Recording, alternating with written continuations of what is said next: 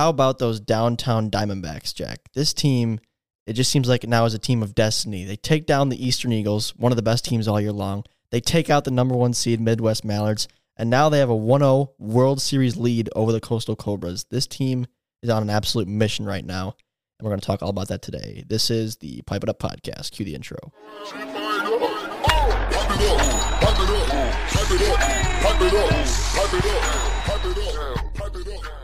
Oh, never bet against Jimmy Norp, man. This kid is on a mission. He is on a mission. Doing it again, once again. At the end of the video, so we'll get into the game and everything and the whole experience, but I literally just had this thought pop into my mind. The end of the video, they showed the records of the teams. The Downtown Diamondbacks are still under 500 as a team in the World Series. That has to have never happened in MLW. I'd have to really rack my brain. That would be a good stat to dive into a little bit, because that's crazy. I mean, just look at how they're playing right now. Does anyone else deserve to be there besides them?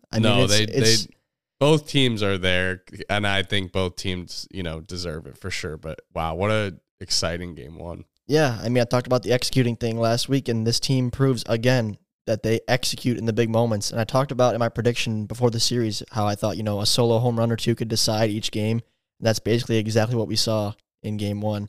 0-0 going into the third inning until Jimmy and Jonah went back-to-back off of Baranowski. And those fences are deep, as I told you guys. Going into game one was like, I hope someone hits one out this series, because that's not going to be great for the video if there's no home runs and that kind of stuff.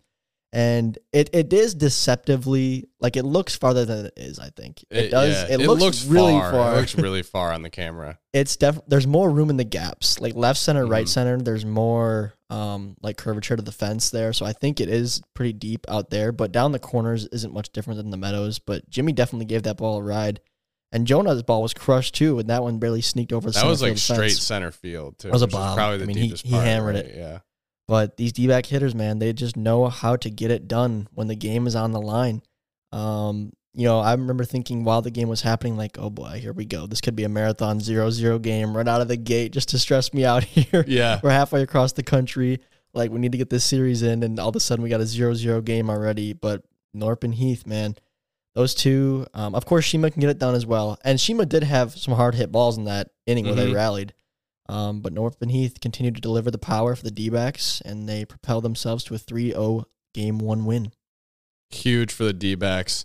I was also kind of bummed because when I originally heard that not bummed, but it wasn't what I was expecting, because when I originally heard that the fences were moved back, my initial thought was how that was going to affect the base running. So, on a bigger field, you would think that the base runners have more of an advantage, right? Because it's harder to make those throws. For sure. Think about making a throw from center field to home plate if that were to occur. You know what I mean? That makes a big difference. I feel like a lot of the times the home run balls that are hit at the meadows, I would, say the vast majority of them are pretty much no doubters. It's not really, oh, is it going to make it over or not? You kind of know that it's going over. That's what was cool, I thought, about these. In the moment, I realized that too. Usually thinking from an announcer's perspective, me and Kyle, when we make our home run calls, it's crack of the bat, and then you're kind of already getting excited for the home run that was hit.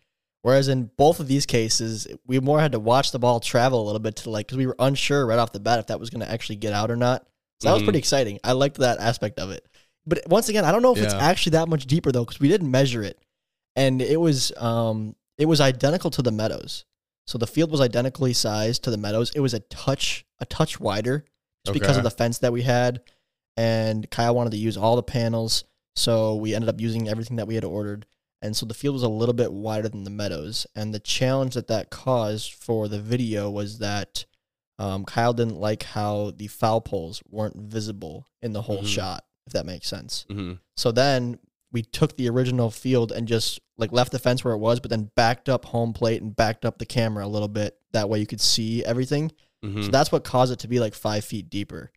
So that caused the down the line to be a tad deeper. And then as well as the gaps were kind of already a little bit wider. Okay. With more of an arc. So, I mean, I'd say you're looking at 5 to 10 feet deeper than the meadows all the way around. And it is kind of breezy in there. You can hear in the video, if you listen, kind of the background ambiance noise of just the white noise of the stadium. Yeah. I don't know if that's just because of like the structure and how it's built and how the air is swirling through there, but it's definitely not like silent in there. You hear the air moving through the stadium. So I was definitely concerned about the ball flying out, but it was cool to see Jimmy and Jonah get it done. The whole video, like from top to bottom, was just so like aesthetically pleasing. Like I think it might be one of the coolest thumbnails that MLW has I wanted had to ask you about that. With the SoFi Stadium in the back. And you guys did a great job, like strategically kind of having that in the back when doing like the on the field interviews and things like that. Even on Instagram, like leading up, like the picture of Gus throwing the ball at SoFi, like that picture's like, so cool. That picture is legend. So He's cool. got to get that framed or something, because that straight up looks like he's like projected to be like the number 4 quarterback taken in that year's NFL draft.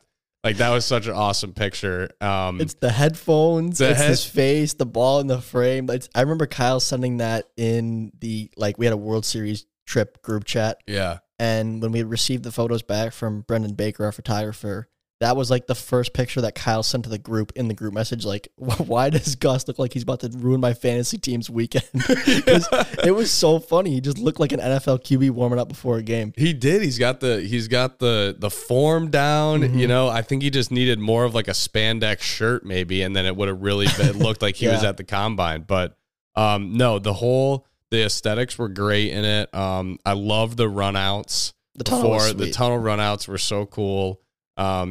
Like it's just like those little differences that you don't get in an everyday MLW video with the Meadows, you know what I mean? And for it to be the World Series makes it even that much more special. But I wanted to ask you kind of like, what were your initial reactions being there, you know, at the stadium? Like, because you've been around now, you've been to a pretty fair amount of professional stadiums, like both football and baseball, probably. You've been to a few, college, pro.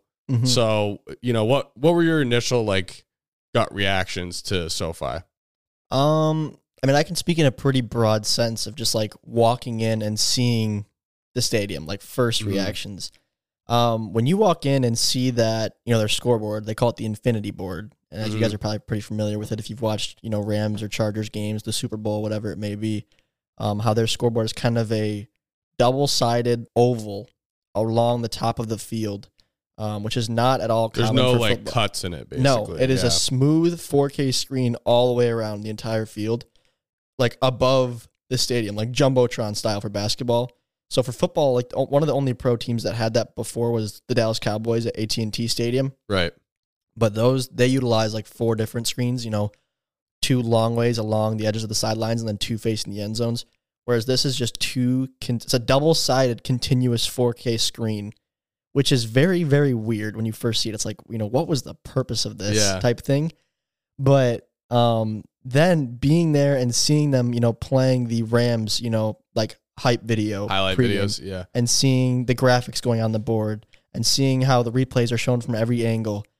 It really is incredible, especially because then 2 weeks later, I went to a game in Minnesota for the Lions-Vikings game, and US Bank, incredible stadium, super, super nice too. But the experience there, just video-wise and visually, was so much worse than what I was experiencing at SoFi. Yeah, it's just, like I said, there's every seat from every angle you can see what you need to see. Whereas like a lot of baseball stadiums, football stadiums don't have that great of options for looking at a scoreboard depending on where your seat is. So there's like not a bad seat in the house then, basically. There's definitely some high seats in the house. Yeah. I might have a picture I could post for you guys, at least on a story. But me and Kyle did go up to the very, very highest seat in the entire stadium. Like, you are looking down. Like, it's very, very steep.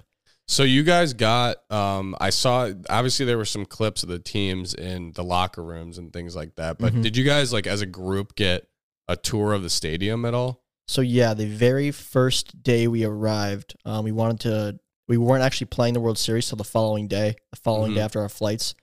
But we got permission to go and kind of go on the general public, like, SoFi Stadium tour. We saw a couple extra nooks and crannies because we knew the employees and stuff. But for the most part, we did what you can do as a general public, as a fan, whatever. And we actually have a discount link for that. It was shown in the video in an Instagram post for us. So if you guys if you're in the area and you want to tour SoFi, you can use our code and get the tour at a discount. But so yeah, you get to go in. You walk around the concourse of the stadium. You get to look down, take some pictures and that kind of stuff. And then you take an elevator down, right down to field level. Anybody can do this. And you get to walk on the field, which I don't think a lot of NFL teams offer at all. You get to go right on the turf. You get to kick field goals, throw passes. Like there's targets you can throw at. You get to see both the teams' locker rooms, some of the media spots. And it's just incredible. Like it's definitely different in terms of like I didn't know it was even possible to have like that many different amenities for your fans. And it's like, who on earth can afford this type thing? Yeah. But, I mean, LA, someone can.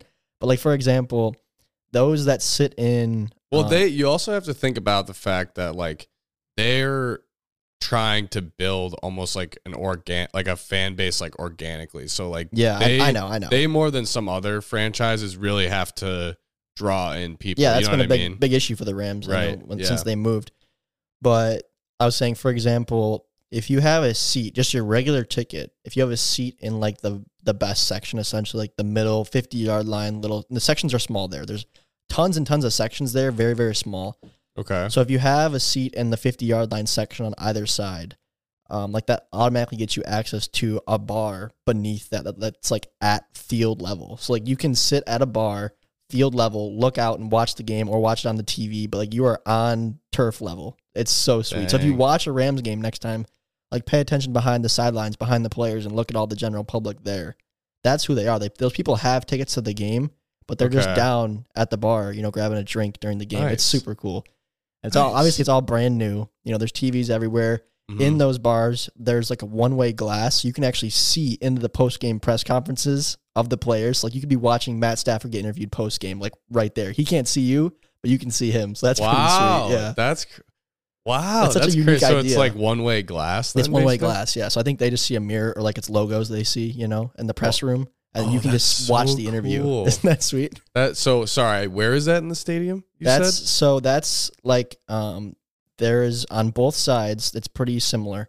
There is this long, say it's it's like from the 30 to the 30, a bar underneath the seats. Right. And connect one of the walls to that bar. You look into the media room. Okay. So, and the Chargers and the Rams both play their home games there, and they each have their own locker rooms. So it's not one shared locker room where they change the logos, change their names and everything. No, it's two separate locker rooms. They are mirror images of each other, but they're totally different logos, different color schemes, that kind of stuff. And then there is a whole different away team locker room too. I didn't even see the away team locker room. I just saw both the home ones. So being an athlete yourself, I'm sure you had plenty of experiences in different locker rooms. I mean, not as many as you because I'm a baseball guy, so we're in the dugouts. But true, yeah. I mean, it was still incredible. Yeah. It wasn't like super intricate or insane or anything like that, but it was brand new. It was super nice. Mm-hmm. They had the offense and defense separated. Each guy, has his space, a safe, his name's on it, that kind of stuff. And there's like you could tell that like game day you could get it going because like I could see the lights that would be ready. I wanted them to get the stereo going so I could hear the music in there, but that wasn't on. And I actually saw like the Chargers like game day, like agenda basically from 90 minutes till game time all the way till kickoff. They had that all on the wall so I could read like minute by minute what was going to happen. That was pretty cool. Nice. So you mentioned getting down on the turf. Mm-hmm. How would you rate the turf of SoFi? Scale of 1 to 10. I mean, it's 10. I'd say it's a 10. Because I can't complain about it. I mean, athletes can be pretty particular. Once again, being a baseball guy, it's different. Athletes can be particular about. But I know there's been some complaints recently in the news about turf and football. Have you seen that at all? Yeah. So, there was that about SoFi Stadium? There was one I saw I saw a little TikTok or whatever about, I forget who it was. There was a player in the Super Bowl, which was played at SoFi Stadium, and it was a player on the Bengals, and he was talking in the interview, and he was basically saying how someone on their team during the warm-ups had told the rest of the guys, the wide receivers, the skill positions, to kind of watch their step like around the logo, like in the middle of the field, the center of the field, because the way it was like kind of painted with the turf or whatever, he just kind of said it was like a little bit like grabby. And that makes sense. And if you watch the video of Odell tearing his ACL, it's like right on the logo, it's like in the middle of the field. It's like right on the paint. Well, and so it was kind of weird. So this is a fun fact. This could definitely be a factor because, as you guys noticed when we were there, the field was not painted. Mhm. Because the Rams and the Chargers both share that field, they're not bringing in and out new turf every time. It's the same turf they're playing on. They're painting that every single week. Yep. So every Friday's paint day. So we were on the field middle of the week, but then the staff members were telling me, like, yeah, like people Friday, Saturday, Sunday, like I can't even walk on the turf. I being the staff members. Like it's super particular who can step on the field after it's been painted and prepped for the NFL games. So there aren't any baseball stadiums really that are turf, are there? very, very few. Very, very few. Like the Tampa Bay Rays play inside in Florida. That's a turf field, I believe. Toronto Blue Jays play on turf. But yeah, you probably played on more turf fields than I have. But I was going to say, because, you know, there is always the debate in football, at least, like, you know, turf versus natural or whatever, or dome versus not dome. But wiffle ball is obviously most closely related to baseball. So that's why I asked. But what do you think, like, just after watching one game? Because I think one of the announcers, I think it was Kyle mentioned, like, oh, the balls are going to be rolling true, basically, you know, on the turf today. Whereas at the Meadows, it could be bouncing or spinning all over the place. So what do you think is, like, better for content, like the actual production of, like, our videos? Like, would it be awesome if we could play, like, every game on turf because it's, like, the best, you know, it's just like an even playing field? Or is it, like, more exciting, I guess, to kind of have that, like, random element in it? I think what I've always said too for baseball is that well-kept grass is the GOAT. Like well-kept grass, professionally maintained turf being grass, like, is the best. Perfectly manicured, like a lot of MLB ballparks have. That's a lot more difficult to do. And the Meadows is, like, really a challenge because of how uneven the turf is there, how uneven the ground is there, so it can create a lot of bad hops. So in this case, yeah, everything's going to play true off the turf. Everything will roll faster, but I just think for looks and for, like, you're saying for content, I think, like, having a grass field that was just, like, really pro would be sweet. Yeah.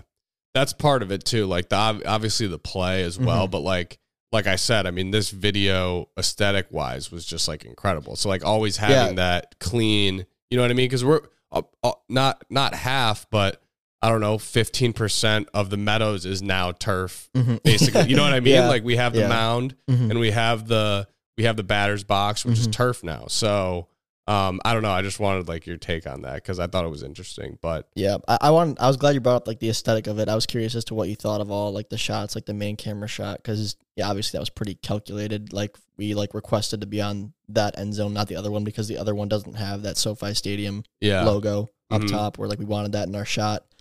So, like, the day before, we were lining up our main camera shot, making sure that logo would be at the top of the frame and not cut off and not too close to the top, not too low. Like, it was hard to balance, but I was glad you noticed all that. And I don't know pregame interviews, of course. I was like, wait, I got to get this perfect. Yes. Yeah. I could almost.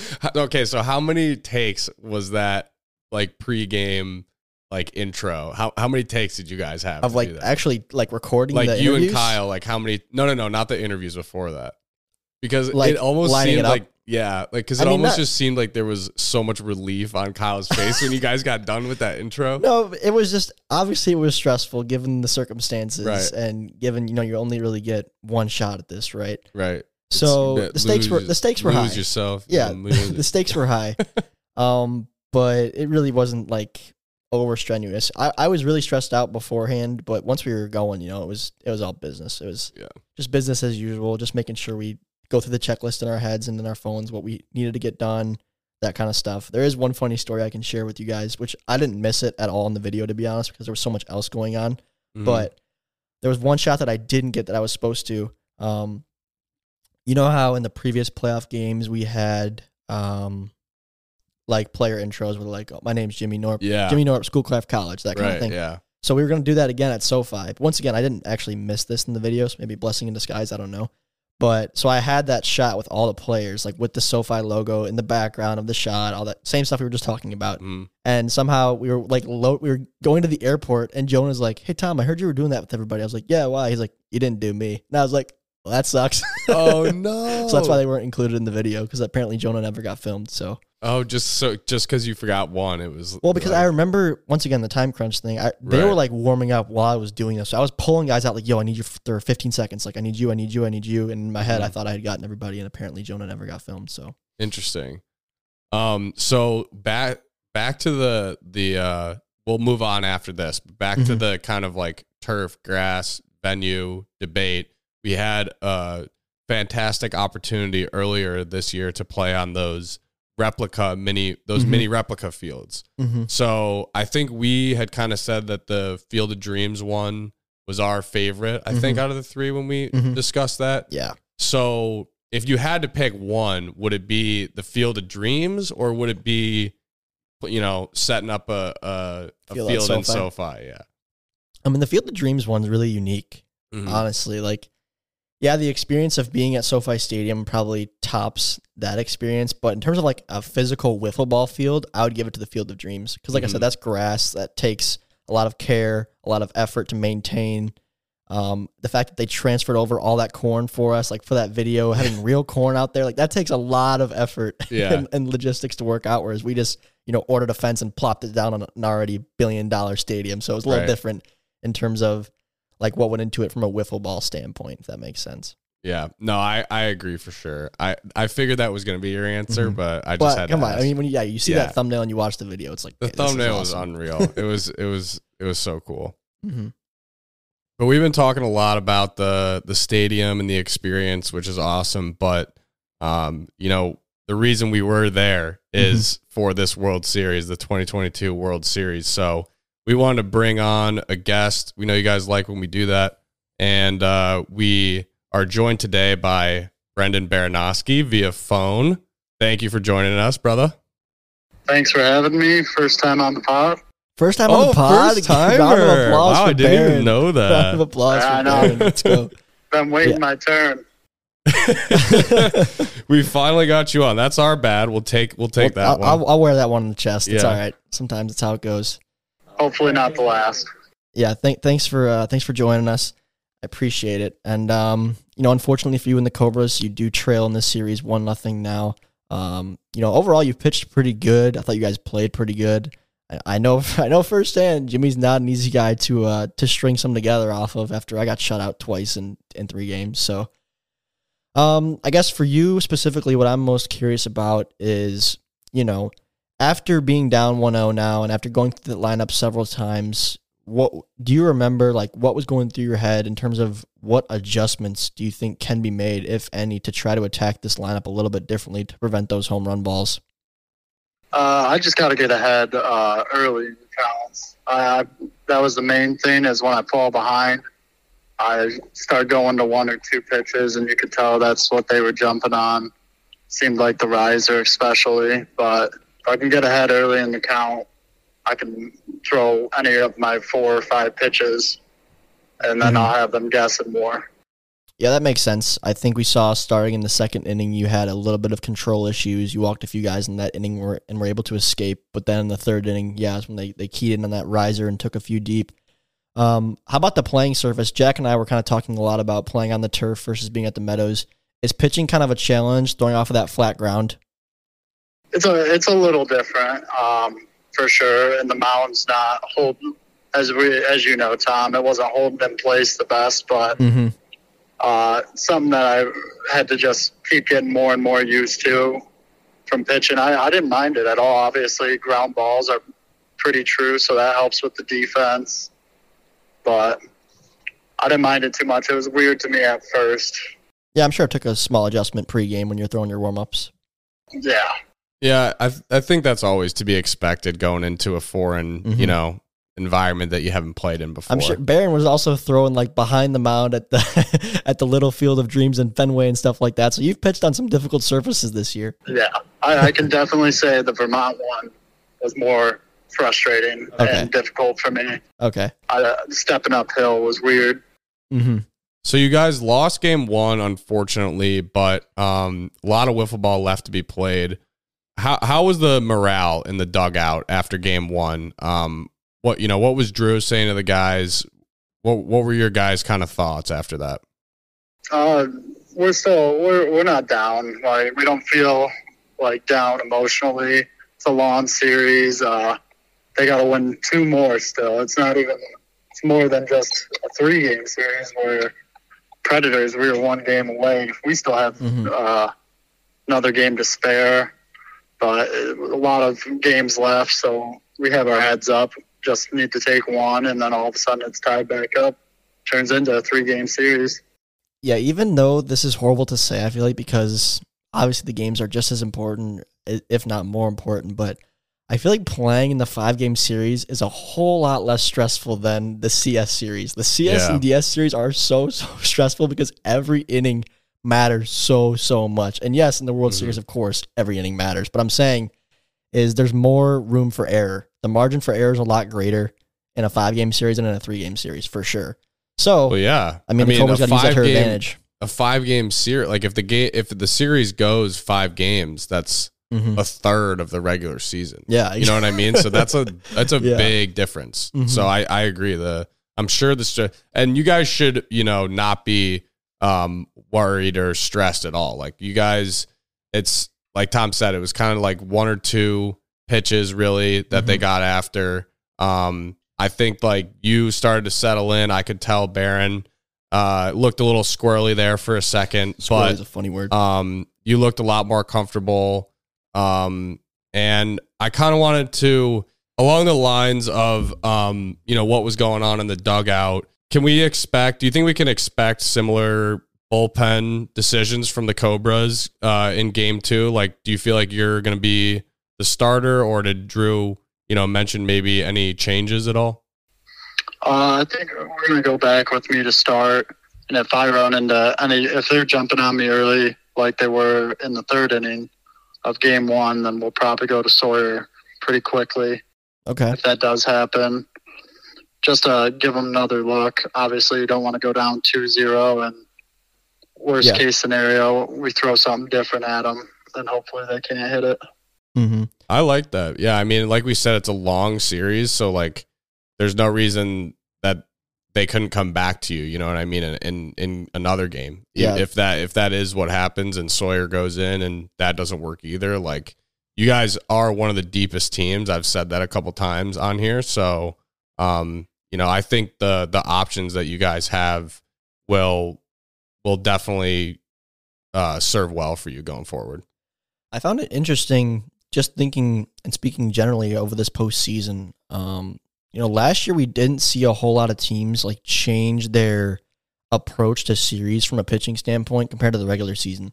Like a lot of teams still went 1 guy game 1, a different guy game 2, and then back to the game 1 pitcher game 3. That was kind of standard last year in the playoffs. I think both the Wildcats and the Diamondbacks alternated arms in the World Series, like they did, like to a T. This year, I don't expect that to happen. Just based on what's been played so far in this postseason, it seems like it's been the battle of the aces all the way around. Barron pitched the entirety of the ALCS. Jimmy Norp almost pitched the entirety of the NLCS. And just based off those facts, I would be surprised to see Norp go to Heath in game 2. Not saying he will for sure not. I didn't really get a vibe or a sense of that before the series as to what they exactly were going to do. But with the way that Norp dominated that lineup in game 1, I feel like he'll have the confidence to go out there again in game 2. So I would expect that. But, along those lines, Barron, you guys weren't able to get a hit on Jimmy in the first game. You guys are a very capable hitting team. So what do you think are going to be the major keys or adjustments going into game 2 that can help propel you guys to, get some runs up on the board? I think just going through that game, they should be able to see the ball a little better. We had a couple of swings that you could see that were not at good pitches, and I think jumping on like his slider more would be a better way to go at it in game 2. Obviously, his drop ball is a very tough pitch to hit and hit hard, if anything. So I like jumping on, looking for a certain pitch at least, and hopefully they can zone in on it, get a few hits together, and get some momentum going. Yeah, I've been saying the theme, Barron, for me, I think is going to be the home run ball this series. It's kind of been that way for most of the postseason where 1 or 2, solo shots will decide a series. So I look to a guy like Drew Davis coming up in this game too, who's had already a couple clutch homers this postseason. He can step up and get one here. I think that'd be huge. I do think that the Cobras falling down 2-0 is not ideal, obviously, especially against a level-headed guy like Jimmy and his boys on the D-backs. So this is a big one, and I think this is what Drew Davis has proven that he can do time and time again, stepping up in the clutch moments. And Baron, you yourself have also pitched at your best when the season's on the line. So I expect you to step up in game 2 as well. Yeah, I hope I can. And what we need is that one big hit. Just like in the Pret series, all it takes is one swing, and that's the reason we're here. Why not make it the reason we win the World Series? Absolutely, love it. It kind of seems like you have a tendency to really back yourself up against the wall before deciding to play. Is that a strategy you like to use, Baron? I don't think it's a strategy. I think I just do it every time. I love to make it interesting. You can strike all three of the guys out, or you can put a guy on second and third and then finish it. That's what makes some of the best closers in baseball the most exciting to watch, is the guys who make it interesting. Baron keeps you on your toes, but like I said, he showed in the ALCS that he's a guy who'll battle. He'll never give up on you. Baron, you're a very level-headed guy as well, similar to Jimmy. And I think that you're a guy who doesn't. You can't tell when you're pitching under stress. You have a lot of stressful innings, but you don't show it physically in your game when you're pitching under stress, which is huge. So best of luck moving forward into game 2 and for the rest of the series. Thank you. Any final words, Jack? Send him off. Best of luck, brother. Keep representing the American League. Will do. Thank you for having me. All right, Baron. Good stuff. Thanks again. See ya.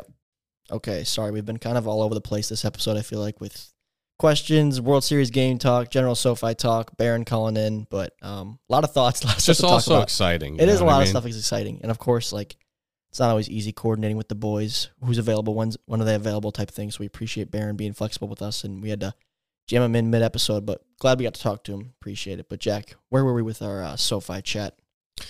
Well, I kind of wanted to just get into we talked a little bit about the stadium. We talked about some of the game, a little bit of breakdown, but I wanted to back up a little bit and kind of discuss how we got there.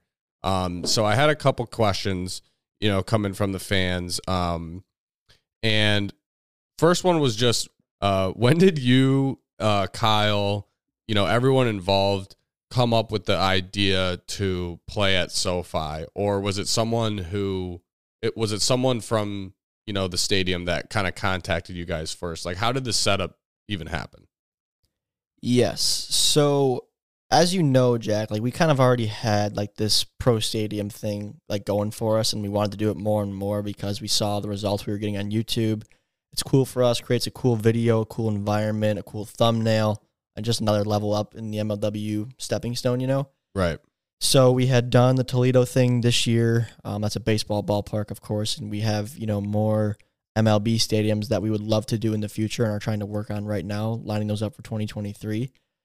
But as I kind of mentioned when we first announced this, doing SoFi Stadium or, any football stadium, I don't think was really within our realm of possibility for the 2022 season. It wasn't something we worked on over the offseason making happen and tried to jump through a billion hoops to make happen. We didn't really have any connections in that field to try to get into somewhere like SoFi Stadium. And it was something we both dreamt of doing, and we wanted to start working towards that. Like I said, MLB stadiums and, top level pro stadiums for the following years. But like I said, for this year, we only had, going into it, we had the Toledo series lined up, we had the Oklahoma series lined up, and the MLB series lined up. So we had 3 out-of-state series, which was pretty cool, a big step up for us. Last year we only did the one that was the Oklahoma series. The rest was all at the Meadows. So we were proud of that number. And I'm trying to, if I had my phone in my hand, I'd be able to look at the date, but it was probably at the end of May. Okay. End of May, I think it was. I was out to dinner with my friends. I had just parked, actually. I'd parked my car and was about to go inside to a restaurant in Brighton called Sushi Zen, grabbing some sushi with the fellas. Delicious. And, kind of like when you're waiting for everyone else to arrive, you don't want to walk in alone. It was in that period of 5 minutes where I was there, and just a Gmail message popped up on my phone. It just said, "Hello from SoFi Stadium." That was the headline. Mm-hmm. I was like, "What's this?" So I opened it right away. I was reading it, and then I texted Kyle. And I was like, "Yo, is this real?" And he's like, "Yeah, I see it. I think it is because I googled such and such person on LinkedIn, and it says they're, a SoFi staff employee member." So then that whole entire dinner, I'm like, "Oh my God, this would be insane if we could get into SoFi Stadium." I didn't say anything to my friends, right? But I was thinking that the whole time. And some weeks pass, we get on the phone with the staff, all that kind of stuff. So what I'm trying to get at, Jack, is it would not have been, I shouldn't say it wouldn't have been possible, but it was not in our minds that we were going to achieve something like that. It wasn't in the realm of possibilities, or at least you thought. Not really. That was something that kind of fell into the opportunity to try to make that happen kind of fell into our lap. And then as soon as that occurred, me and Kyle knew that it was our duty to make it happen. Like, we couldn't pass on this. It was right place, right time. And you worry about, like doing something too big, too quick, and that kind of stuff. But once again, you don't know when an opportunity like that will pop up again. So once we had a contact there and it sounded like it would be possible, I think their initial thoughts, like that first email I read, was kind of just, it was very generic. Like, "We'd love to work with you. Let us know if you're ever interested in coming to SoFi Stadium." We're like, okay, well, what does that actually mean? Right. So it was Kyle's idea originally, like, we should do the World Series there. Like, that would be insane. Like, not a tournament, not like a little public event, like the World Series. Because while it is awesome to do stuff like tournaments and events like that, as you guys can see from like a brand standpoint, it doesn't help us as much like build MLW's platform on social media. It's great for a community builder, but when you do something of this magnitude, like, we wanted to be able to explode it on the internet. And like the core of our content, like the MLW League's season, is what always does the best. Right. And so that's why we incorporated it into that. And I think it all worked out pretty well. Yeah, I think that was the right decision. I mean, the tournament videos are great, and the tournament events are so cool and so awesome. Amazing. But that's like what puts it all into perspective. Yeah, it does. But in terms of actually, blowing up views and getting something that's really going to draw in a lot of attention, like, there was no other way. It had to be the World Series. So that's really cool. It's amazing how things work out like that. You know what I is, mean? and it's something that I kind of realized like on the fly last year, almost. Well, not on the fly, but in a sense, like the Oklahoma series kind of birthed this whole thing for us, because the Oklahoma series 2021 was our best video ever on YouTube by far. It was our first ever 2 million views. It's leaps and bounds ahead of every other video we do. So what that shows is, and I can relate this to a lot of other big YouTubers like Dude Perfect and stuff, is the audience loves to see different things from you if the core of the content doesn't change. So like if we had went to the Oklahoma venue, that, mini Fenway replica, and did like a pickup game or a scrimmage or whatever, it would not have done the same thing as if we just brought MLW wiffle ball to Oklahoma and did the same thing at a different location. You know what I mean? Right. So it's keeping the core of what people are watching the exact same, just in like a fresh, cool, new environment. Makes sense. So you gotta like manipulate the product just enough to where it's like different, but not totally out of left field different. Right. Yeah. Good like pun. for example, what did I say? Oh, left field.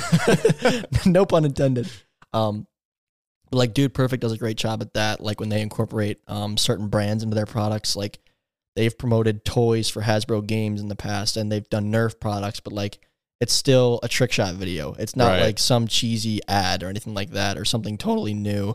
It's like still Dude Perfect doing trick shots. It's just a little bit of a twist. That makes sense. So the SoFi Stadium thing is exactly that. It's just our league's World Series on the biggest stage in the world. You know what I mean? Yeah, for sure. So you lock it down. How when did you like know you guys were going? Like for sure. We knew for sure. Well, we were pretty much certain like come All-Star break, like 4th of July, that time frame. But only Kyle and I knew at that point. And then we still really hadn't crossed the T's and dotted the I's yet on the whole thing. But we felt it was necessary and appropriate to like tell everybody else, just so everyone was on the same playing field going into the second half of the season. So we informed everybody. All the players pretty much knew prior to the second half of the season. After the All-Star game, all the players that came to the field, like I had told, like, by the way, guys, like this is what's happening. So then they all knew what they were playing for. Because if me and Kyle knew, that wouldn't really be fair to everybody else. Like, how much was at stake here? So like when you knew that you guys were pretty much going to go there, how hard was it to not like spoil. Tell anyone, you know what I mean? Tell someone. For me, not that hard, to be honest. Mm-hmm. I'm used to that kind of stuff. Just part of the job, I guess. Like YouTube, what we do is different than other YouTubers in the sense that like other YouTubers' videos, I guess, aren't as enticing to know like what happens beforehand, if that makes sense. Mm-hmm. Like I watch a YouTuber, for example, named Marco, who like does custom shoes. He does custom things. He does art. And like me seeing a final piece of his art, I guess, doesn't ruin the whole entire video of me watching him create the artwork. Right. Whereas like if someone finds out the results of a video or like a venue, then that kind of like loses the magic to our whole entire video. You know what I mean? Like what made the postseason so exciting was like we announced that the SoFi thing was happening and that the whole entire video led up to the whole entire postseason led up to this big moment. Right. Like if everybody already knew or was like hearing murmurs of the World Series is at SoFi Stadium and this is who won, like it totally ruins the product. You know what I mean? No, I'm totally used to that, but I was definitely stressed out about everybody else, all the young guys in the league. So that's what that was going to be my next question. Because it just takes one person. Leading up to the event and also like when you guys were there, was that like how hard was that to manage other people and like what they post and like who they talk to about it? I mean, I can only do so much. You know, I did what I could personally. Like, you know, I can only say so much to these players. Like, you cannot do this. You should not do this. Here's how we're going to keep this a secret and that kind of stuff. But once again, you know, there are certain players, like on this trip, for example, Trey Flood, super young, like his family had to know where he was going, that kind of stuff. I didn't expect the D-backs, like players and Cobras players to leave their families like in the dark. Right. I'm like, you know, so people had to know. And it's not the end of the world, like I said. If someone finds out, like if one fan finds out, like, oh, the World Series is at SoFi Stadium, like that's awesome. But it does take, unfortunately, like the wrong fan to find out, thinks it's then funny or appropriate to go into our Instagram comments and like, yo, the World Series was here and I saw this team in LA. Like that's what we don't want. Yeah. So did you have that? That's why I'm always scared to tell anybody anything because you don't know. It just takes the wrong person getting a hold of this information to. So my mom's always like, "Why do you keep so much a secret?" Blah blah blah. It's like so unnecessary. I'm like, you'd never know. I'm not one to take unnecessary risks. It's like why even try to do anything like that. So I always, when I'm traveling, I always try to wear something MLW related, just for the off chance that someone might recognize it, and also to just rep the brand. You know what I mean? And you guys were kind of doing the same thing when you were traveling. And like now that I'm thinking about it, that could have maybe been not the best thing. Like, did you have any issues where there were fans that you ran into like along the way? Let me backtrack here, Jack. Remember when I said I can only do so much, right? Yeah. So I created this entire Google document for all the players. We had a meeting in Zoom with everybody for like an hour, went over the entire trip agenda, expectations, like how to hide your location on Snapchat, all these things on your phone. And I said, I went over it once and I said, you know, reread it, blah, blah, blah. And at the end of my document, I had bullet points and one of them was do not wear MLW attire in the airports. And literally no one listened to me. And I was like, you guys didn't read the thing. Like no one, so I can only do so much. Okay. I didn't wear anything. But did that cause any problems? On the way back, I don't think he was wearing anything, but on the way back from LA, someone took a picture with Jimmy Norp in the airport and was like, I don't know if he got asked like, what are you doing here? But it didn't cause a problem. Okay, good. Okay. That was just, that was something I was curious about. And also a fan had requested a question on that too, but we kind of had a plan in place though. We were gonna be like, oh, we're checking out a venue here for a future video, or we're checking out tournament venues for a future tournament out here in LA. Like that was the script that I gave everybody to pitch to people. So if you guys, I don't know how you would have gotten to this far in the podcast without watching the video, but if you guys did watch it, you obviously saw we had a very cool guest appearance for the first pitch. Marty York, who plays Yaya from Sandlot. And first of all, how did that transpire? How did that whole thing happen? It's actually a pretty good story, Jack. Can't lie to you. So we had this idea to get like a celebrity cameo for the first pitch. What type of celebrity? We were kind of like, well, you know, anybody that's notable would be awesome.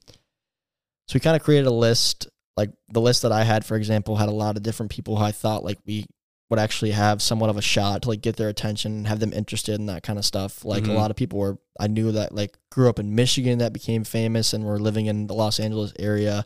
that kind of stuff, like musicians and artists and actors, that kind of thing. Kyle had a list as well, but literally the top of my board, like the highest priority that I wanted to get was the Sandlot cast. Mm-hmm. And that's actually, it was kind of my mom's idea, like probably a year ago now. She was like, it'd be cool if you guys collaborated with the Sandlot cast. And I was like, yeah, that would be cool. And, shelved that idea for later. So the people, the two, and this is nothing against, no disrespect to Marty York, but the two people that I really, really wanted to get, I wanted to get Squints and Wendy. I wanted to get Squints and Wendy Peppercorn. I thought that would have been legendary to have both of them, either one of them, that kind of thing. So they were like the top of my priority list of celebrities to try to get. Didn't think in a million years that would happen. But so I was going to kind of start DMing all these people. This was like 3 weeks prior to the event, or no, a little more, like a month and a half prior to the event. Start going through these DMs, like giving them like, hey, I gave them a whole paragraph about like what's happening. And I was going to DM like a couple celebrities every day, give them 24 hours to respond. If nothing, then move on. Just to give them respect of like their invitation, Yeah.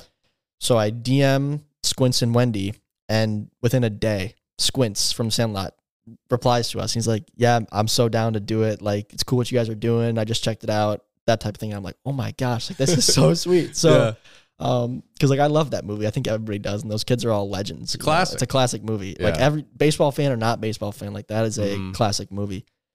So I get on the phone with Squints. This is probably a month prior to the event, and we chatted up for 15 minutes about my background and Kyle's, like our background.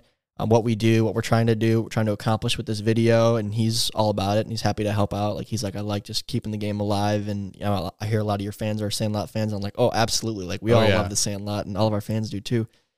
So he was all about it, and he was like, FYI, my wife is due to have a baby like 9 days prior to your guys' event, so it shouldn't be a problem, but I want to put that on your radar right now. I was like, okay, no problem. Like, we'll be in touch.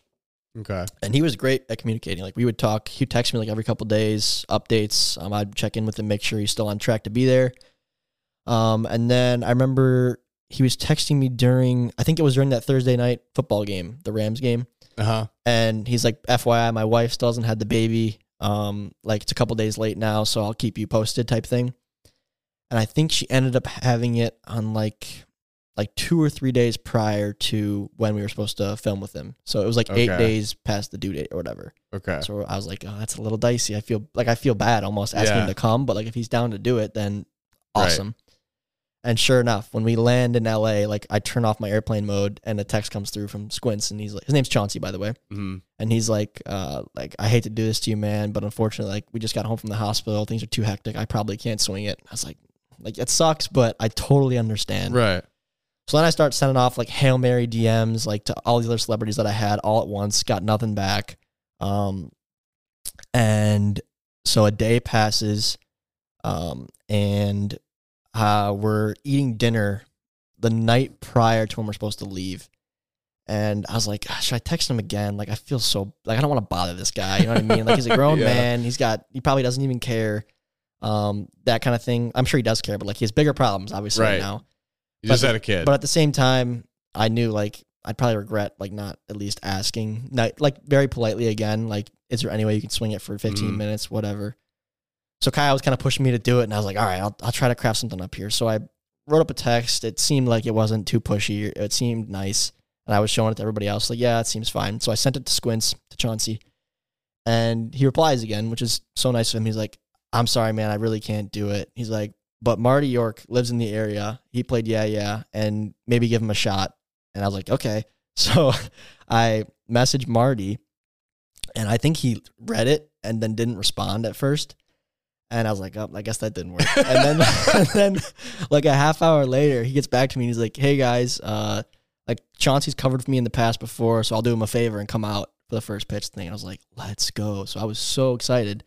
So we're super thankful for Marty for helping us out and doing us a favor and coming out. But shout out to Chauncey, Squints. He really is the one who made that happen, which is so cool. That's so awesome. Such a goated character. That's just so cool that it was able to work out still while you guys were out there, because it worked out. It was kind of we were already in the stadium like playing the games, and then he's like messaging me like while I'm trying to film, like, hey, I'm outside, I can't get in, they won't let me in. I'm like, oh, this is such a nightmare. So anyway, I was calling our contact like, yo, I got this guy at the door, it's Marty York, like let him in.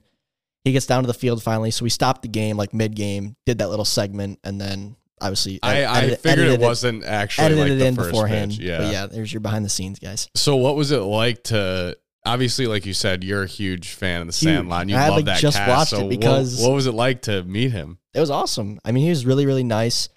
Like I said, I don't want to ask too many questions. I don't want to be that guy who's like seeming like he's so starstruck and that kind of stuff. But we asked him a couple questions, and Kyle asked like, who's like the biggest celebrities you meet and biggest athletes you've ever met, and he's like pretty much every A-lister you could think of. Like we've had the chance to meet, especially when we were younger, like when Sandlot was first popping. Right.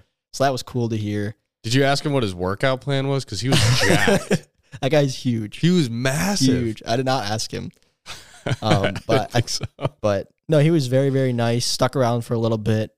We filmed some additional content with him, which you'll see on TikTok over the next few weeks. But what a cool experience! Like that is so awesome. Sandlot's a phenomenal movie. Yeah, like you said, if you guys haven't watched that, you gotta watch that. Oh, movie. absolutely. One of my all-time favorite movies. Will forever be.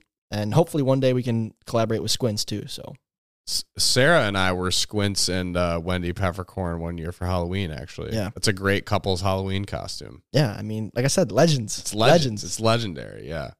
Well, that's so awesome. It was hard to like cool talking to him was like hard to not just like smile because when I'm looking at him, I'm just picturing this little kid. You know what I mean? Because that movie's so old. Yeah. So I'm just picturing this little kid like, yeah, man. Like I'm picturing him talking in like his scene where he's like hanging from the thing, trying to retrieve the ball. Like I'm thinking about all of this while he's talking to me. I'm just like smiling from ear to ear. What's the I can't remember the character's name. That's like he's short and he's got the freckles and like reddish hair. Like call him Ham. Ham. I messaged him too, I think. So I've seen him on other like social media platforms. Like I think he's got a pretty popular like TikTok or something. Yeah. But he is just like he's the epitome of that, where you can only see that because he character. doesn't look that much different either. He looks exactly the same. Yeah. Like he just looks like an older version of that character, like to a T. But that was like even sometimes I feel bad, like because I don't, you never know if they, grow out of that where it's like I don't want to be that person. I asked that. I was like, is it ever like politely asking? I was like, does it ever frustrate you that like you probably talk the most about something you did 30 years ago versus anything newer in your career? And he's like, honestly, no, man. He's like, we all love it. Like that was such a memorable experience for all of us, and just seeing how well the movie did. Like he seemed really grateful. That's good, at least on the surface, which is cool. But yeah, talking to him was crazy. And just like talking to Squints on the phone, like I was like, I cannot believe this guy is talking to me right now. Like I'm picturing the kid going, "Kids is square, man. Kids is square." Like, I'm picturing that and just hearing his voice. Like it's hard to tie the two together. Like that's like actually the same guy. Yeah. But it was crazy. Really cool. One of my favorite parts of the trip was just meeting and building that relationship with Chauncey Leopardi and then Marty York as well. Both of those guys have been awesome. And Marty like posted on his own social media and was DMing us about it. So it's super cool. That's so If you guys go on Marty York's Instagram and go back to when we were at SoFi, he like posted a picture of him like underneath the sign. It was like top secret project. You can go look at it. Yeah, I swear to God. Oh my gosh, I'm gonna have to look that up. It's really funny. That's hilarious. He's just dropping Easter eggs. He was dropping Easter eggs, and I remember like Baranowski liked it, and I was like, Baron, don't like his picture. People are gonna know. Oh, that's hilarious. Top secret project. It was a top secret project, but it so far it seems like the operation went smooth. So far, so good. We got a lot more wiffle ball to play, but you got anything else that you wanted to talk about? I just talked a lot. I was a lot. I probably was talking very fast too, so I apologize for that. But I do my best to slow myself down when I can. We wanted kind of like I mentioned a little bit on the little post we had on the Pipe It Up a couple days ago. This podcast was kind of meant to be more of a reflection with Tom, just about his experience, the whole group that went there, their experience there. Obviously I did a lot of listening on this podcast, but that's because I, unfortunately wasn't able to go. So a lot of yapping. And, there's been other pods where I'm the one yapping away. Yeah. So you'll get your chance. It is what it is. I don't really love yapping, so I'll make sure to get you yapping on the next few episodes. We'll be sure to get you some water. I know I need some more water. And maybe a cold towel. Yeah, God. You're starting to sweat, I think. Starting to sweat, I think, a little bit. The sweatshirt was a mistake. But next week's pod will be different because, as you guys, if you didn't know this, if you're listening to this on Tuesday, like Game 2 of the World Series drops Tuesday, 15th. Right? Yes, Yep. So we're gonna have 2 games of the World Series to cover on next week's pod. Right. So that'll be interesting. A lot can happen in the series between now and then. Right. But this was just a 1-game pod, so I thought it'd be a good time to, like Jack said, address a lot of the SoFi Stadium stuff. And of course, we have the whole offseason to talk all about the ins and outs of it. But I think I gave you guys a pretty good insight, I think, as to what went down. I think so. I really tried. I tried to be as transparent as I could. Yeah. And break it down how it happened. And you guys could probably tell, like, I was just as excited as you think you would be, like, talking to Squints on the phone. Like, that was so cool. Yeah. I mean, there's still, no matter how old you get, there's experiences and things like that are just always going to be so cool. Yeah, that was cool. Well, very awesome. I think that's probably going to wrap it up for the pod this week, but we're going to have a lot more whiffs to talk about next week, breaking down games 2 and 3 of the World Series. And I know that's going to be a fun one, but until then, signing off. Pipe it up.